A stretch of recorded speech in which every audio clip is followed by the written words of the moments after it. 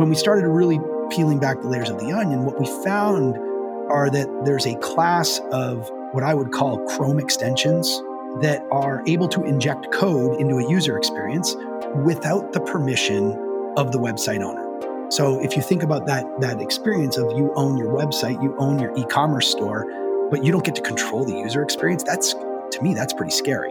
We felt that folks that own e-commerce storefronts deserved the ability to have those same controls and to be able to own the client experience and make sure that the experience was exactly what they wanted when people come to their website. You're listening to Ecomonics, a Debutify podcast, your resource for one-of-a-kind insights into the world of e-commerce and business in the modern age. This is Joseph. I'll be presenting a wealth of industry knowledge from interviews with successful business people and our own state-of-the-art research. Your time is valuable, so let's go.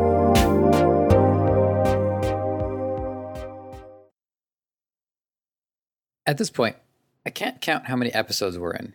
Actually, I could. I just choose not to. Anyways, as I carry on, I find myself continuously surprised and challenged by what's new for me to learn. Today's episode with Matt Gillis, fellow Torontonian and CEO of the SaaS du jour Clean.io, stands out as much as any episode can. It turns out those coupon extensions are actually doing merchants harm. And after recording this episode, I uninstalled the one that I was using. I also threw out a bunch of Subway coupons, but to find out why that's relevant, you'll just have to listen. Matt Gillis, it is good to have you here on Ecomonics. How you doing today? How you feeling? I am so pumped to be here, and it's good to be on with a fellow Torontonian. You know, it doesn't happen that often, so I'm excited. No, it really doesn't. I think we had like one guy who was like he was staying in Toronto for a while, and then he took off. But yeah, we haven't had. I think you're the first Torontonian. We've had a couple of Canucks, some Vancouverians, some Calgarians.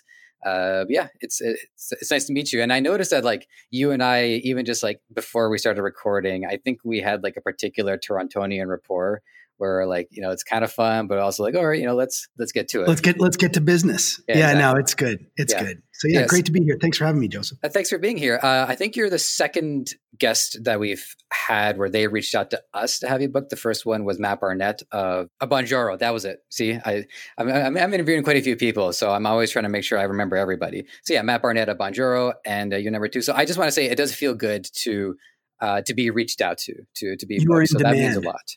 You're in high demand. I think that's what the data shows. So I ain't going to fight that. All right. I can't wait to ask you this question. It's the traditional question across this podcast and sure tons of other podcasts too. Not that I'm keeping track, but tell us who you are and what do you do? So my name is Matt Gillis. I am Canadian, but I'm also American. So I moved down here about 20 years ago now. I am a journeyman in the mobile industry. So been in mobile my whole career. Started when I got out of university, as they call it up in Canada. So I went to Wilfrid Laurier University down in Waterloo. But yeah, worked at wireless carriers and been mobile throughout. And then kind of did a stint, at a couple different startups. And so the startup that I'm at now, it's called Clean.io. We're a digital engagement security platform. We help websites, whether it's, the websites that you go and read your news on, or the websites where you actually go and buy things. We help protect those engagements and revenue from malicious and untrusted JavaScript. And so we make those experiences safe for users. And in most cases, what we're doing is we're really giving controls back to these websites so that they can protect their user experiences, their revenue, and their margins. And just, we think that, listen, you own your website, you should be able to control what happens on your website. And we think it's kind of gotten a little out of control over the years. So that's what we do. I've been, as long as I've been on the internet, I think like one of the first things that we discover are pop-up ads. And I've never found pop-up ads to particularly be trustworthy. It's actually in like the last really frankly, since I started doing this show and I started understanding e-commerce on a more intuitive level, that's when those are really the first times I've trusted pop-ups, because those ones have all been like website specific. It's still part of their brand. We know that it's them sending in the message. Usually it happens with my mouse just so happens to be surreptitiously heading towards the X button. They say, hold on a second. Hold on. How would you like 10% off your next order if you sign up for our newsletter? So, but wait, there's more, right? Is kind of what it is. Exactly. And that is all something that stores are using, myself included, right? Because I'm a seller now, and we want that leverage because we need everything to count. We spend a lot of money advertising to customers, and If we focus entirely on just advertising to customers, then we're going to lose. What we need is remarketing. And we've talked to plenty of people about email remarketing. We've talked to people about affiliate marketing, just making sure that once people are a part of our website or part of our business, that they trust us and they want to stick around.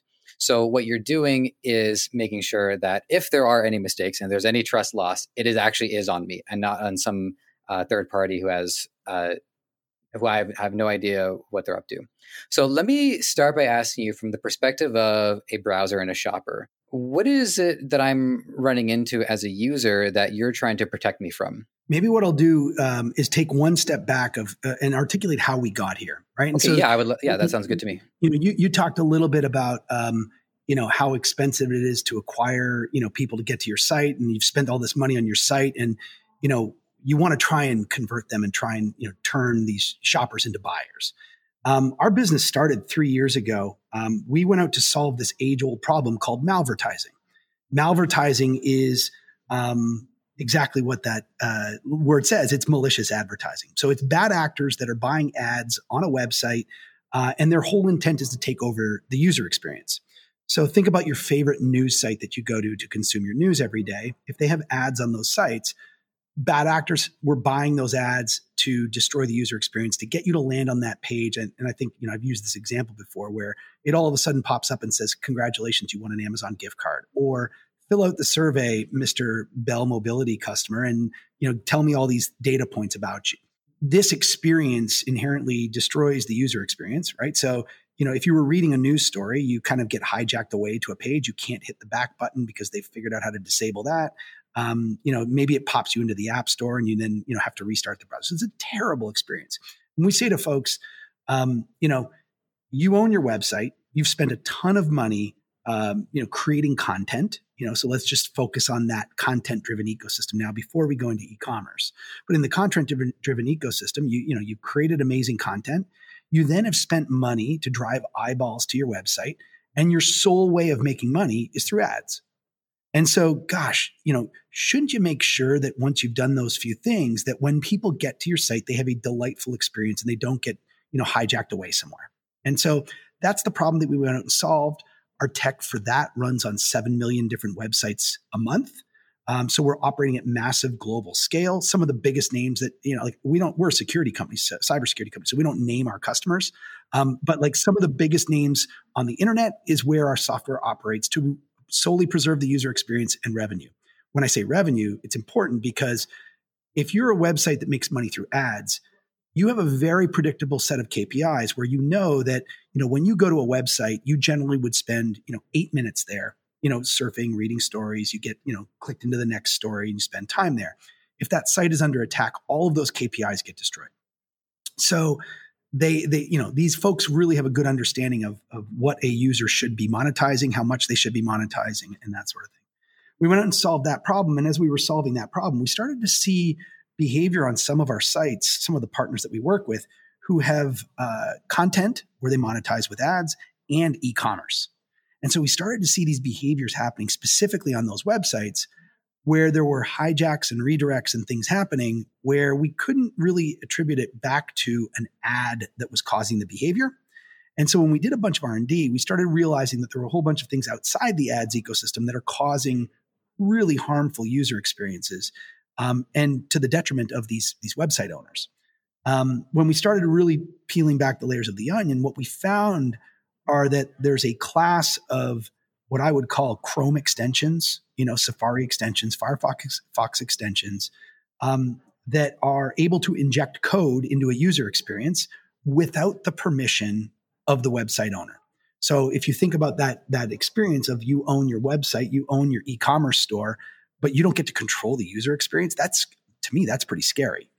When we started looking at who these folks were, what we saw is that predominantly they were a lot of these discount promotional code automation extensions, things like Honey, Wikibuy, which is now called Capital One Shopping, Rakuten, you name it. There's a whole bunch of them. And all of these folks, end users have said, I'm okay. I'd like that extension on my computer. And when you get to checkout, these extensions pop up and offer you massive discounts. And so we just felt that, in that similar vein to how we've stopped malicious JavaScript from ruining the experience on ad-supported websites, we felt that folks that own e-commerce storefronts deserved the ability to have those same controls and to be able to own the client experience and make sure that the experience was exactly what they wanted when people come to their website. So that's where we are. So we just launched a brand new product. It's called Clean Cart. And it gives those controls back to e-commerce merchants. We think it's important. Mm-hmm. Okay. So we're going to definitely unpack this a little bit more, or unravel, something along those lines. Because this being an e-commerce podcast, I think the Clean Cart is definitely something that I want to make sure that we spend our time on today. So before I ask you some questions about Honey, two things. One, just so our listeners know, I'm a big believer in transparency. I have Honey installed on my browser. I mentioned you're a shareholder. Yeah, I'm not. Though at the time of this recording, there's a lot of excitement going on. You're looking at the proud owner of one single stock in AMC. Today's not a good day, I'll tell you that. But hopefully you haven't looked at it. I have not, but I will take your word for it. Here's what I want to do: is I want to start with the perspective of being a ethical buyer, and Honey is highly appealing. I still see the ads for it a lot. That fellow by the name of Mr. Beast is like, it's free money. It scans for coupons and then it loads the best coupons. And I think, okay, well, this all sounds pretty good. It's not like they're generating coupons from scratch that can then manipulate the value. These are coupons that are produced. So that's what I assumed. What I didn't know, and what I found out having looked into what you're up to, is that what happens with these coupons is that they're being used more than they're intended to be used. So if a coupon is only supposed to be used 5 times, it ends up scraping that coupon and then it exceeds the usage. So let's talk about this. What are in specific? What are the things that these what do you want to call them? Browser extensions, promo code discount extensions. Yeah. Promo extensions. What is it that they're really doing to harm these businesses? Well, I think, you kind of articulated, maybe we'll talk about the user experience and how they work, right? And so the first thing that they do is that if you have one of them on your machine, all right, so it's following your behavior wherever you go. So it understands everything. And you're giving it a license to your data that you probably, you might not want, but you've accepted that because you've accepted their terms and conditions. I'll walk you through what happens when a legitimate store and the intent of the promo code. So like you said, if I owned a furniture store online, I wanted to partner with interior designers and give them an exclusive code. So let's just say I wanted to get interior designers to use an exclusive code to get a discount so that they would know who my store is and that they would tell their individual consumers, hey, you should buy these drapes or these curtains or these, wallpaper or carpets at this store. And so let's just say they gave you 50% off. If you have Honey on your machine, you would then buy a few things. You'd go to checkout and you would punch in the code designer50 at checkout. That code was intended for you, not for the world, but for you. When you hit enter, it will generate your discount and you'll see that you've got 50% off. But what also will happen when you get to checkout is Honey will pop up and say, hey, guess what? We've got a few codes we'd love to try for you. And you're like, maybe I should try them too and see if I can save more than 50%. Mm-hmm. The moment you say, okay, the first thing that Honey does is it scrapes that coupon out of your checkout and now puts that into their database to use for everybody else. And so like the real harm there is now the coupon that was intended solely for you or for you and a few other interior designers is now out there in the wild and everybody's getting access to it. So from a business perspective, and by the way, the example that I'm telling you is a real life example from one of our merchants who is on our product right now. They did this. And what happened to them? Well, guess what? Their business was not sustainable to have every single person that came through the storefront to get 50% off. Like they're losing money. Second, what they did was they actually had to start canceling orders. It created a customer service nightmare where they actually now had to call customers and say, hey, listen, that code wasn't intended for you. Unfortunately, Honey picked it up. And so like it really has, massive ramifications beyond the, original positive intent of, hey, let's reward some folks and drive some sales. And so that's kind of the biggest challenge. Now, like you said, everybody's like, oh, I love a discount. I love a discount. Well, I don't know. I mean, I shop online a lot. I've gone to a store and for research purposes, obviously I have Honey and Wikibuy. I've got all these coupon extensions on my computer. One that popped in the other day was Military 20. So like, I don't know, I'm not part of the military, nor did I, serve for my country. Now, I imagine the intent of that is to reward the military. Mm-hmm. I've also seen First Responder 30. And so like, in this day and age, I think it's like, you're getting something that you don't really deserve and people are taking it. So, there's obviously there's ethical ramifications. There's a whole bunch of reasons why I just don't think this is a great thing for everybody. And so, yeah, we're helping, give merchants the ability to control that and make sure that the people that legitimately should get these discounts should be getting them. We don't believe that like coupons and promo codes are a bad thing. We think they're great. You should use them to help drive sales.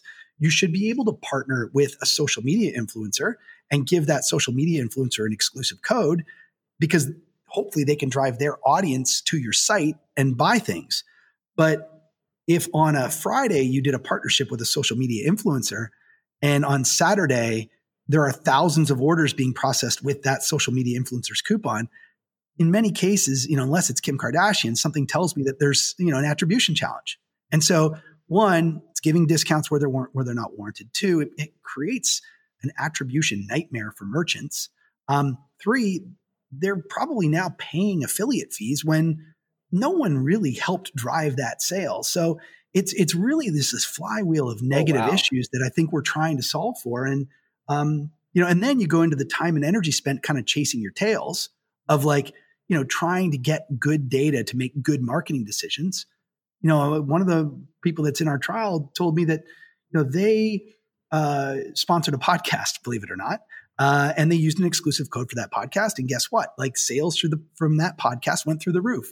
Well, it had nothing to do with the podcast. And they were about to make a very key marketing decision based on the data that they thought was right. They thought they had unlocked the real secret to driving sales through podcasts. So, it's just I think it's created a lot of stir, a lot of fear and uncertainty and doubt as to like your marketing data and your sales data, and it's created a lot of, I would say, financial impairment for merchants.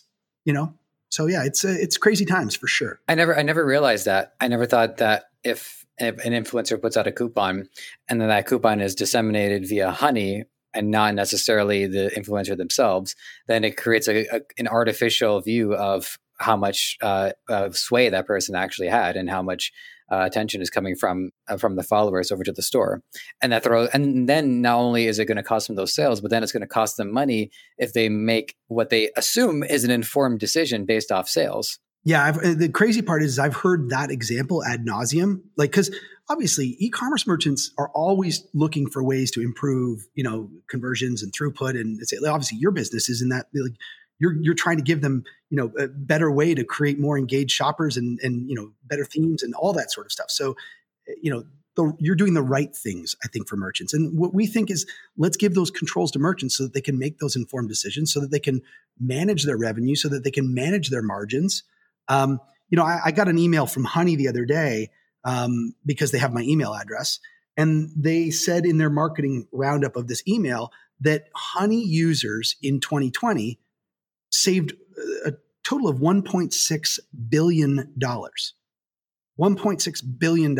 And so I think in a perfect world, if everything were incremental, we would all be celebrating that. Mm-hmm. If you were able to drive incremental sales that creates 1.6 billion in savings, then I'm sure there's something to spike the ball over.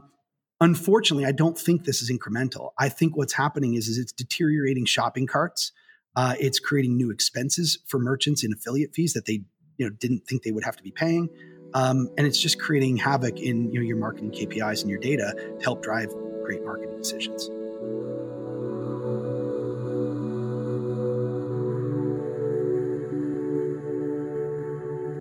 So one thing I'm wondering about, using my own store as an example, what I wanted to do was not having sent any product to anybody. I gave oh my God, I just realized how much trouble I could be in. Okay, so I gave a coupon code to a friend, but it was 100% off. I said, look, you're not actually paying anything. I'll just take the loss on it. What I need is for you to test it and maybe put a review in afterwards. So the reason why I realize I'm in trouble right now is that Honey could grab that coupon and suddenly give it to like hundreds of people all for 100% off. So I might want to do something about that. But here's the thing. Here's the precaution that I took that I'm wondering if these promo card companies have actually managed to supersede, which is you're supposed to be able to put a limitation on how many times a coupon can be used. So when I created that coupon on Shopify, and it might change from platform to platform, but I would assume that most platforms would recognize the logic here is it should have limited uses. It should only be used once, maybe twice. And so is it possible that these promo extensions can actually override that limitation and to the point where it can be used as much as possible? No, I don't think that's the problem. I think listen, the real problem is that they're creating a database of all known coupons, right? And so I don't think they're going to override any controls that you've put in place, whether it's a single use or whatnot. Where it gets dangerous is, I think, when marketers look as one to many, right? And so if you're using a channel like a YouTuber, right, it's hard to have a one-to-one, one-use promo code when you're trying to do something for a huge audience. So YouTubers, social media influencers, anywhere in which you are trying to get that message out with a single code to create action from a wide audience. And so that's, I think, where the problem truly exists. It's funny you bring up the 100% off issue with your own site. Crazy part is, and we just wrote a blog post on it. So if you want to read about it, it's at clean.io is our website. Last weekend, I was looking to update my wardrobe, and I went to a very well-known men's clothing website that you probably would be in your Facebook feed all the time, right? That's where I found them. And they had a promo code that Wikibuy injected that was $75 off. So it was a flat discount, $75, not 100%. But the reality is I went into the sale merchandise and I found things that were under $75, and I effectively got clothing for free. Now, we all know that's nothing to be celebrated. And obviously I returned the clothes, but I wanted to see, could this truly work? Is this a problem that is actually happening? I thought somehow I'm going to get to checkout and it's going to go, we didn't mean that $75 off to take 100% off your order. Basically, I got a shirt and a mask, and it was under $75, and I had to pay $10 shipping. That's basically what happened. And so that's where it's not necessarily a percentage discount. Always, sometimes it's a dollar value. And again, I think that can be completely disruptive to revenue. One of the challenges, I think, for merchants is that we have seen 10 years of growth in e-commerce in the last 12 months, right? So we've seen e-commerce just press the gas, right? And I've had countless merchants tell me our sales were up 500% year over year. Everyone is swimming in money.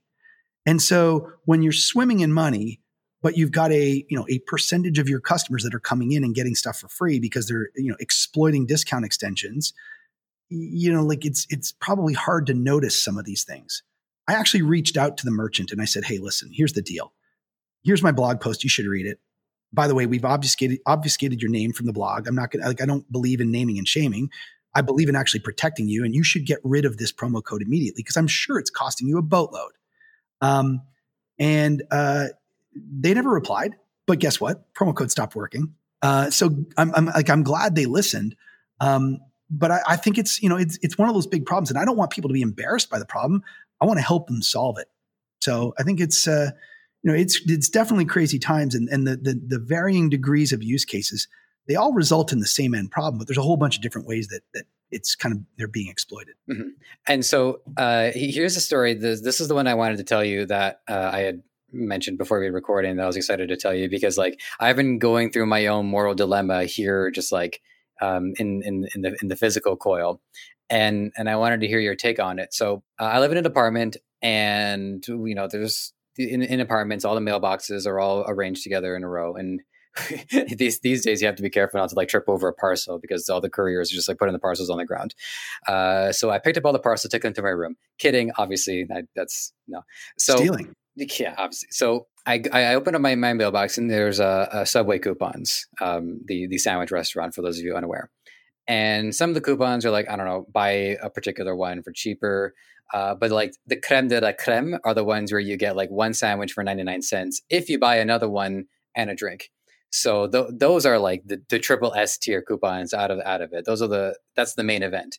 So I excitedly go to the Subway the next day. I get 2 sandwiches for the price of one. Not gonna lie, I felt a little bad because I know that they can't make money off of it, but they sent it out, which actually leads me to like my first moral dilemma. But I'm not gonna stop there. I'm just gonna like get to the rest of the story, which is like if the franchisee is sending the coupons. Because if the corporation is sending the coupons, then what's happening is that like the franchisee is going to lose a lot of money for something they had no control over, which is parallel to the idea of like our businesses online are getting coupons for stuff that we have no control over. We don't want that. So I come back into the mailbox a couple of days later, and I notice in the recycling, everybody else had thrown their coupons in the recycling bin. So what do? I take every last one of the Subway coupons. I have a stack of them in my cupboard right now. I have 99-cent Subways all the way through till April when they all expire. So I go to the person who says, look, I got a bunch of these, but I got to tell you, I feel bad about using this. And she says, oh, don't worry, it's okay. I'm like, all right, fine, I'll have a veggie delight. So I specifically bought like the cheaper one of the sandwiches. I'll just put my own cold cuts in at home. The reason why I'm bringing this up because I think, speaking to being an ethical consumer, is that we want value, we want to save, but we also want to know that we're doing the right thing. Because I don't want to like feel like I'm actually draining their money, because in the long run, the place goes out of business and then they can't have sandwiches at all. So what's your take on this? What's the right thing to do? Should I throw the rest of the coupons out? Who's at the most fault here? I actually think, if you think through the use case, if I were the marketer, I would say success because they drove you to go and eat there. Yeah. So the original campaign of getting that coupon into your mailbox and you saying, I have to eat 3 meals a day and I am going to make a choice because they put the right offer in front of me, that I am actually going to Subway to eat. So I think like that one, perfect. And I think that was the intent of the coupon, and that was the intent of the franchise, the franchise and headquarters. It goes sideways for me at your second example, which is that you then went and 5-fingered a whole bunch of them and you're like, hey, I could eat, 2 for $1 for the next 4 months, because that's not the intent. Also not the intent is that if you walked into that Subway and there was some guy in a trench coat standing beside the cash register and he said to you, hey, Joseph, listen, if you really want, I can give you this and you can go and order 2 sandwiches for the price of 1 right now.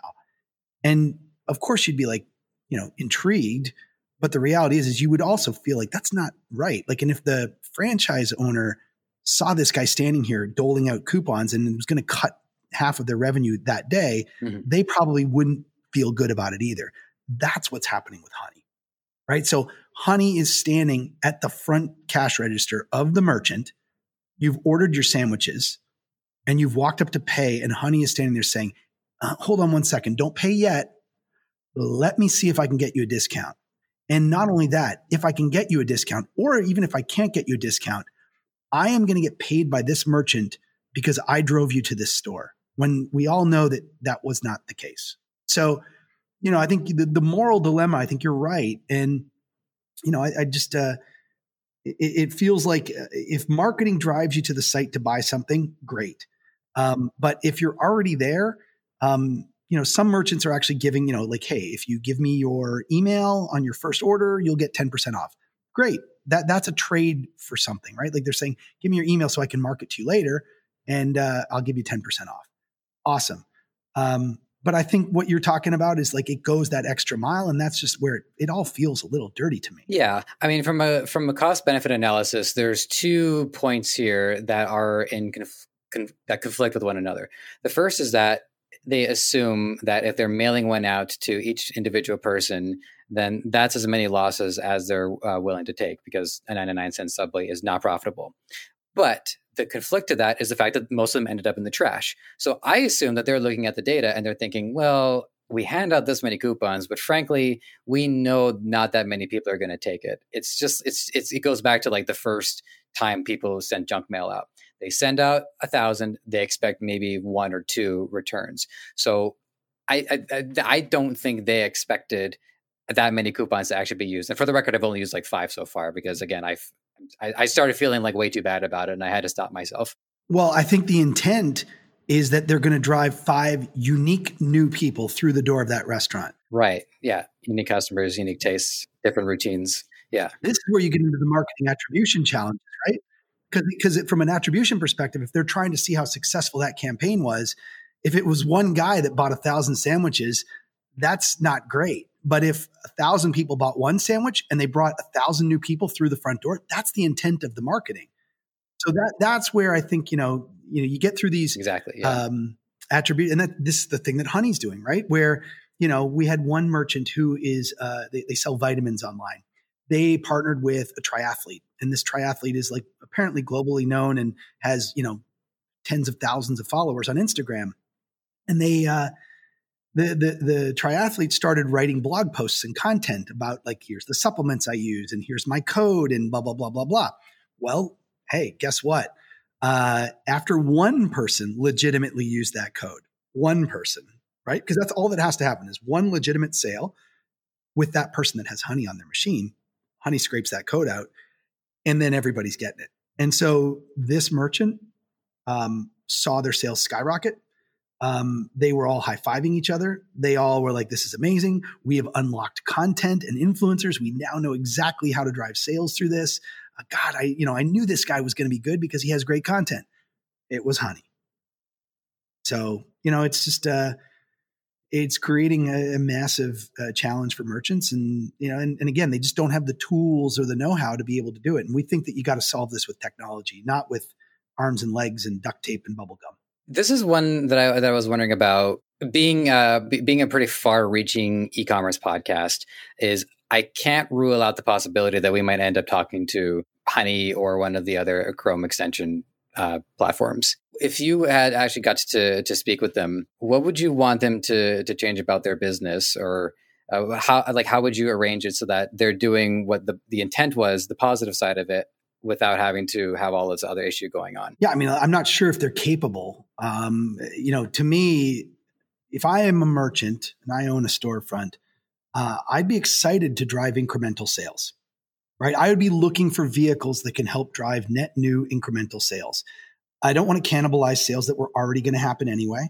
I don't want to pay commissions on sales that were already going to happen. The person's all the way down the sales funnel, right? They're like literally at checkout. Right. So yet I think what these things do is they pat themselves on the back for saying that like, hey, we have a high conversion rate. We help drive conversion rate. The reality is the guy was going to buy anyway. Or the gal was going to hit buy anyway. So, it feels to me like they're hiding behind the data. They're hiding behind details. That if I were a merchant and I were driving sales, I'd want explanations on. And I think to me, for merchants, like it's so easy to see in your data that you probably don't have time to go and look at every day. But usually there's one code that will run away. That's what tends to happen. We had one merchant. They were a sponsor of an NBA team. The NBA team was the Orlando Magic. And I went to their website and I was able to save 30% off by typing in the code MAGIC at checkout. And so I talked to the head of marketing and we were just, spitballing around why this is a problem and whatnot. And so I asked her, like, fill me in on MAGIC. What's so interesting about this? Well, she told me, hey, NBA sponsor of the Orlando Magic, we have one opportunity every single Orlando Magic broadcast where in the crawl, the mice type at the bottom of the screen, it says, hey, go to our website and use the code MAGIC and save 30%. That's the only place that exists. Well, this person told me that their site does about $1.5 million in revenue a month. And every month, this promo code was costing them on average of $150,000. And so, to me, I asked this woman, do you really think that little crawl at the bottom of the screen was driving that many incremental sales? And they truly, they thought, hey, I guess this sponsorship is successful. What they did was they actually blocked that coupon. And the next day, the next 2 biggest coupons that were used were 2 25% off coupons that kind of flipped and flopped. and they kind of like skyrocketed to take the place of that one standalone runaway hit coupon.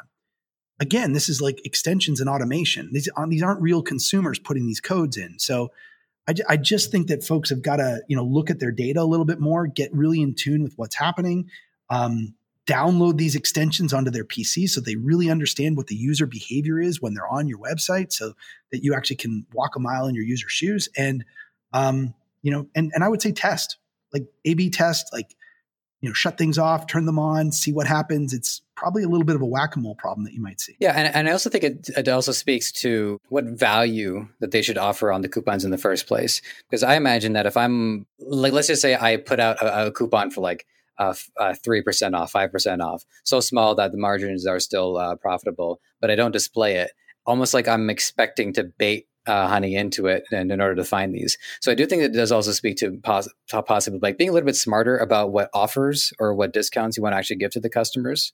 Oh yeah. I mean, I think being smart about that, having a strategy, time limiting them.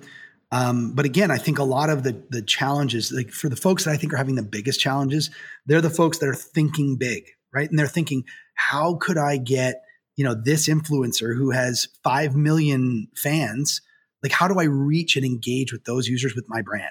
So everyone has the right intentions. Everybody wants to try and figure out how to drive new sales and how to drive new people to your website, and don't really think about the consequences of what happens, because you want to assume that positive intent, assume everyone's, got good intentions here, that code will leak and that will become a runaway, revenue suck for you, right? It'll just like take 20 or 30 or whatever that percentage is off of your revenue without you blinking. Here's one of the things that I love asking whenever I get to talk to, say, like a service or an agency. I don't know if like agency is like the most operative term for you, but the point is that whenever we're dealing with an organization that works with other businesses, what I learned earlier on through this show is that one of the key advantages that you have when you're working with other businesses is that you get to accumulate data from all over, versus, let's just say one of these businesses hires an in-house security person. You don't quite get the same level of a peace of mind that they're doing everything that they can, because if the bottom falls out, then the whole company falls out. Whereas the pressure is on an agency or a service such as yourself to deliver, because without that, then the whole thing does fall out. Can you expand on maybe some insights or some accumulated data that you've found in aggregate that you've been able to share with businesses in specific? Yeah, listen, we're a software business, right? And generally speaking, software businesses that are in the same position as us, we experience network effects, right? And so, when you think about our malware prevention business on the ad side, obviously, the bigger lens that we have, the more traffic we're able to see, the more threats we're able to see. When we reverse engineer threats, we're able to understand more broadly how these bad actors are operating. And so you want to have the biggest surface area that you can to be able to build the most ironclad service for us in the cybersecurity world. I think the same is true on the e-commerce side, right? And so what's my goal? My goal is to be on every e-commerce website. My goal is to protect e-commerce websites, not just from Honey or not just from Wikibuy, but from Honey and Wikibuy and Rakuten and Retail Me Not and Coopert and WeThrift, and like you name all of these discount extensions, because the wider lens that we have, the more surface area that we have, I think the better equipped that we will be to go out and solve this problem. And you made a great point there. Sometimes folks have said, listen, how much do you think this will cost? And let's just say there's someone who does, $100 million in revenue a year or $250 million in revenue a year. And we said, hey, listen, it's going to cost X. And maybe they say, well, you know what? I could probably go hire an engineer that could probably do this work. And I think the reality is yes, you probably could to start, but the problem is always evolving. The problem is never solved. And I think that's the unique thing in the business that we live. And that's why we're a SaaS business, is that the software has to always be iterating. The protections always have to be iterating, because the bad actors, when I say bad actors in the malvertising space, I mean like probably some kids who are living in their parents' basement, distributing bad ads. That's the bad actors there. The bad actors in this business that we're talking about on the e-commerce side are unfortunately mega companies. PayPal, right? So Honey was bought by PayPal for $4.5 billion. Wiki was bought by Capital One, which is a big bank. By the way, these folks are doing national television commercials, like on all through college basketball or, all through the Christmas season. WikiBuy, which is now called Capital One Shopping, they had Samuel L. Jackson and John Travolta doing national TV commercials for this thing. So I think, the stakes are high, but for us, having the biggest surface area is the most important thing for us. Being able to, experience and take advantage of those network effects, I think will make our service even better and stronger and more repeatable for our customers. There's a couple of things that have unraveled for me. One of them is that for one, the only one that I really knew of was Honey. I didn't hear about these other ones. I heard of Rakuten, but I thought Rakuten was just like an Asian supermarket. I didn't actually realize it was also this. I had never heard of WikiBuy. And the other ones, they've already had dissipated from my short-term memory. Maybe for the best, maybe not. Versus you have, Samuel L. Jackson, you have Super Bowl commercials. You have this huge influential campaign to get people to do something that, it's hard to resist, right? Because you're saving money. It's free money. Versus as influential as you guys are. And by the way, I'm really impressed with just the breadth of how many companies that you're working with. But it still seems like an uphill battle. So is there any strategy to create more of a mainstream understanding of what it is that people are doing so that people like me who don't want to see their local Subway go out of business can actually start making the right informed choices? Listen, I think what we've been through in the last year has actually opened people's eyes to the fact that we need to create sustainable economies, sustainable businesses. And I would think that if I'd asked you a year ago prior to COVID about your Subway example, you probably wouldn't have thought twice about it. And I think now actually you're like, yeah, I really want to make sure that to be able to walk to that Subway that's near my apartment, that it's still going to be there when the dust settles. We're in this kind of, we're building this business.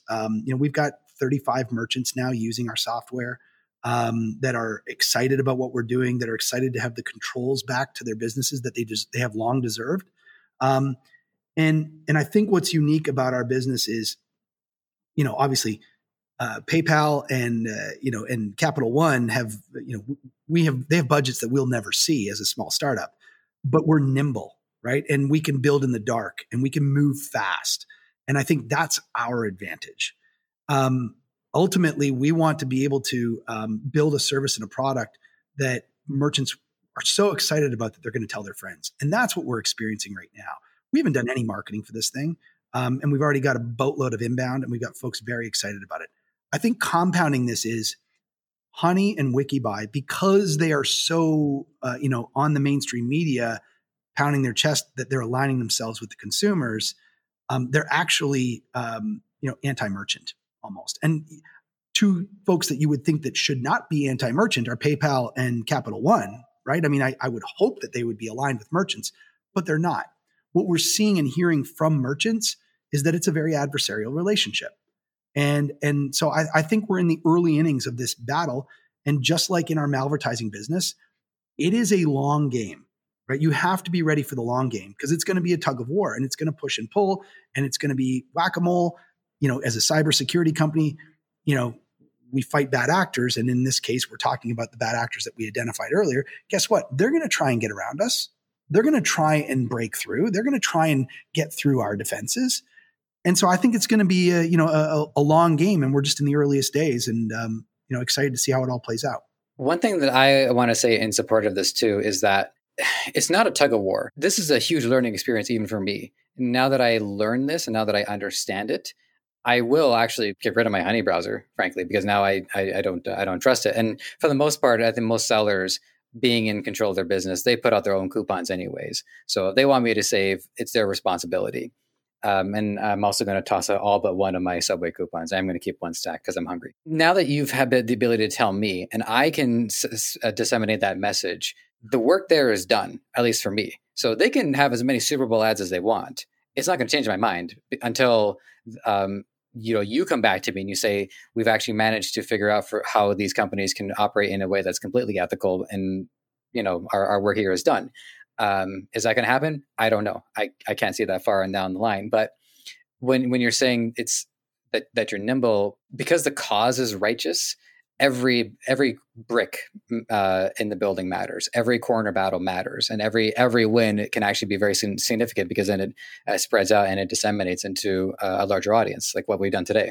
Well, listen, the parallel from my business can be drawn in every business, and I even think about Debutify. Like, just imagine that somewhere on the internet, someone was allowed to actually just change the themes of the website without their permission. That would we wouldn't stand for that, right? If someone had arbitrarily the ability to go and change the look and the feel and the layout of the website, and either increase conversion rate or decrease conversion rate, it doesn't matter.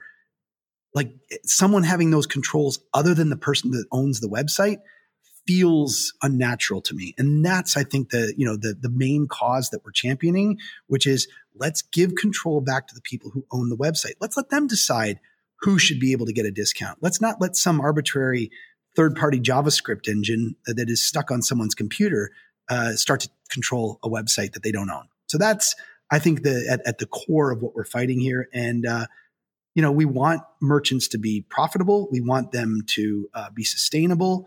No, I think what Shopify has done for the e-commerce ecosystem, it's incredible. Let's keep that rolling. I think they talk about, don't empower the empire, empower the rebels. And that's what we're trying to do, probably similar to you guys as well, which is like, let's give the tools to the rebels so that the rebels can be successful. I love a good Star Wars reference. There you go. It's a trap. I was thinking I was just like as a troll. I said, what's your favorite quote? Cable detached. Just like one of those like random throwaway lines from the battles. Awesome. Here's a quick story I'll tell you, because like I haven't been successful in like my webcomic. I just more like, I have it out there because I like to show my writing abilities. It's there. It's a hobby. I enjoy it. Life's work. And I've been hosting it on GoDaddy for a good long while. And for the first few years, I assumed that GoDaddy just kind of like took care of security.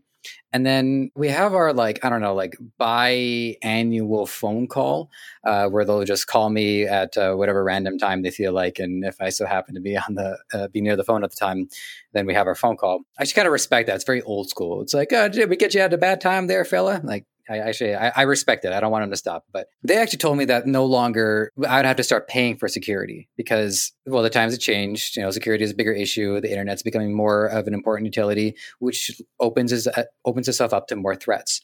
And my decision was, all right, look, I'm not even making any money off of this. It's not a business. I just have some webcomics. I can host them on Imgur. So I'm going to let it go. What I'm wondering is, our stores or our businesses, is there like a revenue point where they have to take this seriously? Or is it no store too small to be attacked? Is it that the smaller they are, the more of a threat they are because the margins are so important? So, when do people really need to take this seriously? One of the things that you need to do is you need to look at where these extensions operate. So Honey will say, I think that they've got, 17 or 20 million users, right? So that's how many people have this extension on their machine. But they'll say that it works on 40,000 websites. So we all know that there are lots more e-commerce websites than 40,000, right? And so my gut says, and I don't have proof on this, but I would say like there's probably a line drawn in the sand as to like if you're a merchant doing, I don't know, 50,000 a month, maybe more than that, like maybe somehow Honey is like, looking at those sites. Because I think it's probably more of what I would call like the body and the head of the ecosystem as opposed to the body and the tail.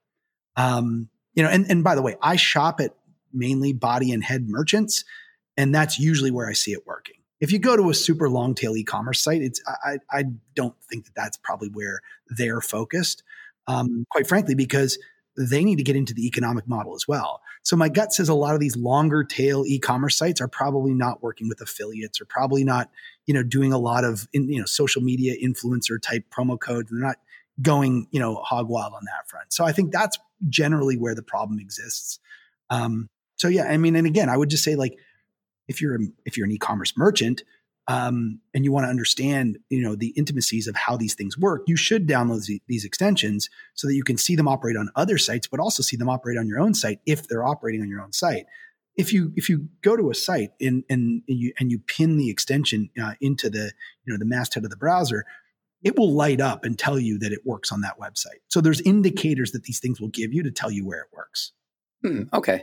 That checks out. So Matt, we don't have you for too much longer. So I did want to just ask you something else about malvertising, because this one was kind of like sticking out of my brain. What I'm wondering about is how effective malvertising really is. And I want to draw a parallel here. Actually, funny enough, I had told the same story in the previous recording, because it's about my gloves, and they're in my peripheral vision. So I guess, they take up my attention. Initially, I bought these things off a website called OneCompress. Paid like $20 for it. Was happy to do it. And then I learned from another dropshipper that these things actually are on AliExpress. So going to AliExpress, I find them for like $3. I order $20 worth. So I've got like 6 of these on the way over, and I'm set. That's because being in the e-commerce space, I've had the ability to be more intuitive and to understand more about how this works. So yay for me. I don't feel so bad about this one. I gave OneCompress their business because they marketed to me, but I also see the value here. So I feel like I've supported them, supported myself. So that's all well and good. However, if you think about people who can be who aren't beyond the veil, it's a bigger audience, and the further back you go, the bigger the audience is, because there's the ratio of people who know better to people who don't tends to favor the people who don't. So who is malvertising actually like working on? And can you see from the user end that they're clicking on something, or they've accidentally clicked on it because they tapped the wrong part of their tablet? And then what is the fallout of this mistake? So think of a malvertiser as, I would call them, the most sophisticated media buyer on the planet. They are folks who understand that they can buy a 20-cent ad, that if they buy that ad and they render their code on that website, that they can redirect that user 100% of the time to land on a page where they want them to land. Think about the normal advertiser is buying an ad and they're hoping that they get a 0.5% click-through rate. The malvertisers know how to get 100% click-through rate. To use your glove example, think of the malvertiser as an arbitrager. So the malvertiser has figured out how to get 100% click-through rate. And now that they've got that user, they own the screen, right? So they've got 100% takeover of the screen. They can repurpose offers, bounties, a variety of things to get the user to engage. One of the most notorious ones is, spin the wheel, or, click here to win an Amazon gift card, or take, hey, Mr. Verizon user, because they've targeted you. They know that you're a Verizon customer. Hey, Mr. Verizon user, take this survey and you'll have a chance to win something. And somewhere, somehow, Verizon is asking some agency to get end user survey completions. And in order for them to pay for them, they need to be a survey completion with an email address. Well, guess what? These guys have figured out how to drive that behavior, how to get the survey completion, and how to get an email address.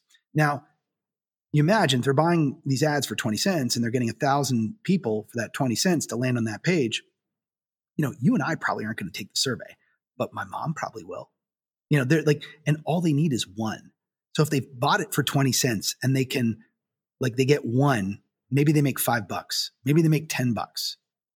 Back to your analogy with your gloves, you bought that one pair for $20. You found a way to buy 6 pair at $3 each. Well, heck, you know what you did? You actually found, if you could actually resell those at $18 or $16, and you knew how to drive the traffic to get, you have created your own arbitrage opportunity for those gloves. Bravo to you. To me, that's like the free market, and that's what we love. But malvertisers are using technology for bad purposes, and that's, but it's an arbitrage opportunity. Mm-hmm. So yeah, I get that. There's nothing that they're doing to actually provide value to anything. They're definitely not giving people their Amazon gift cards. They're definitely not giving people discount codes or anything like that. Well, somehow, somewhere, there's a sweepstakes where somebody wins something. I mean, otherwise it'd be all illegal. But I think they probably do some things, around the, whatever you want to call it, like contest or lottery or whatever the rules are that they're following there. But There's nothing incremental. It's actually just, it destroys the user experience.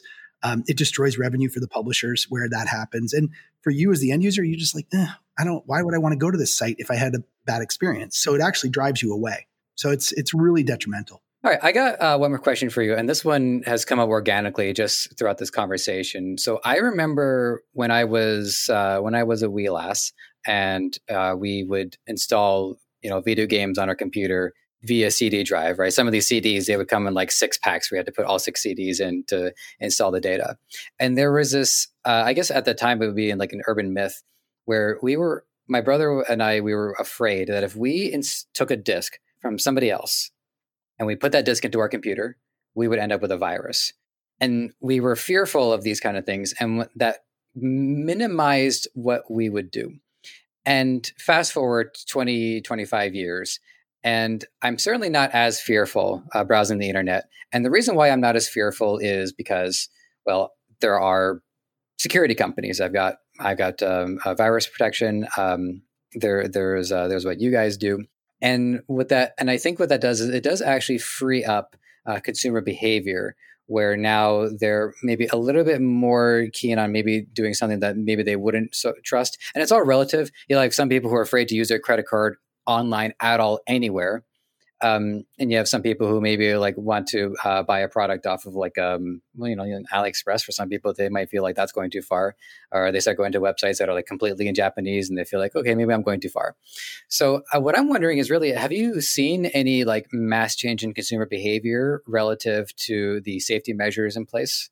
Because the bad actors are always going to be there, but the security wasn't. Yeah, the one of the things that we are proud of is that when folks put our software on their sites, the problems tend to go away. One of the biggest things that we did in malvertising is that we actually made it so that the bad actors, they pay for the ads, but they don't get the engagement. So it doesn't land on that page. It almost creates that perfect trap for them to not, get ROI on what they're doing. And so one of the behaviors that we see over time is that when someone first starts using our software, it's obviously a lot of activity usually. And obviously they've come to us for a reason, because they either had users complaining or they noticed in their own KPIs that their site was not performing the way they thought it should. And then over time, the bad actors somewhat go away. Now, they never truly go away, right? And so the analogy I'll use is, just because you put up cameras at your house doesn't mean that you'll never get robbed. But it means that I think folks will think twice before breaking into your house. And that's the same thing that happens with our software, is that I think folks don't get the ROI that they hope they're going to get. But what they'll always do is they'll always like probe and try and maybe walk past your house and turn the doorknob and see if the lock opens. You know what I mean? Like, so that's the thing. I think we've seen a lot of improved behavior, folks that have taken our software. And the same sort of thing, I think, on these extensions, is that if they don't work as intended, my gut says these folks will stop trying. So hopefully that's the case. Well, it falls to all of us to spread knowledge, to make our own informed decisions. And to use an analogy, in elementary school, when kids think of like what the custodian does, some teachers would say that the custodian's job is to clean up the dirt that you bring in because you were outside, not to like pick up your chip bag that you were too lazy to throw out yourselves. So we do have to understand that like we have our own responsibilities to be our own protectors as well, but know that for the stuff that we can't handle, that we do have people having our back. Yep. No, I agree with you. I like your custodian analogy. Yeah, it's feel free to use it.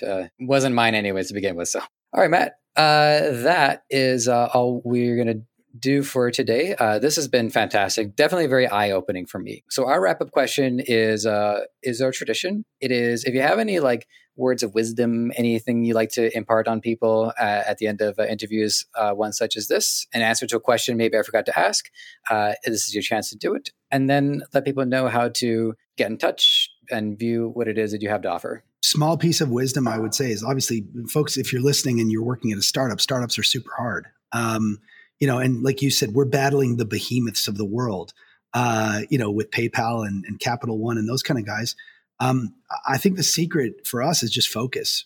I I posted a picture on LinkedIn the other week of a picture that's in my daughter's room that says, she's 14 years old, and it says, "You can do anything, but you can't do everything." And so what we've really tried to do is focus on who we're solving the problem for, on what they really need to go out and solve. So I think that's, been a secret of our success. And we've now done it a few times in a few different adjacencies. If you're interested in more about what we're doing, you can reach out to me, Matt, M-A-T-T, at clean.io. You can find our website, obviously clean.io, connect with me on LinkedIn. And we're curious about what your challenges are. And if you've got challenges that are outside of, the scope of what we're currently focused on, would love more intel, more insight. I think everybody's use cases are slightly different, but the more data that we have, the more we'll be able to kind of take, as we talked about, these network effects of having all these different sites and take it all together and find those common themes of how we solve these problems. So I want to thank you for having me. We're excited to have been here and been able to spend almost an hour together, it feels like, but good to connect with a fellow Canadian, and wish everybody the best. Fantastic. Not just a Canadian, but a Torontonian. There is a distinction. It wasn't our call, but it's all right. I also like that you use the word intel. I haven't heard that word in a while. I find that pleasing. All right, listeners, y'all know what to do. And thank you, as always, for your engagement. So take care, and we will check in soon. Thanks for listening. You might have found this show on any number of platforms: Apple Podcasts, Spotify, Google Play, Stitcher, or right here on Debutify.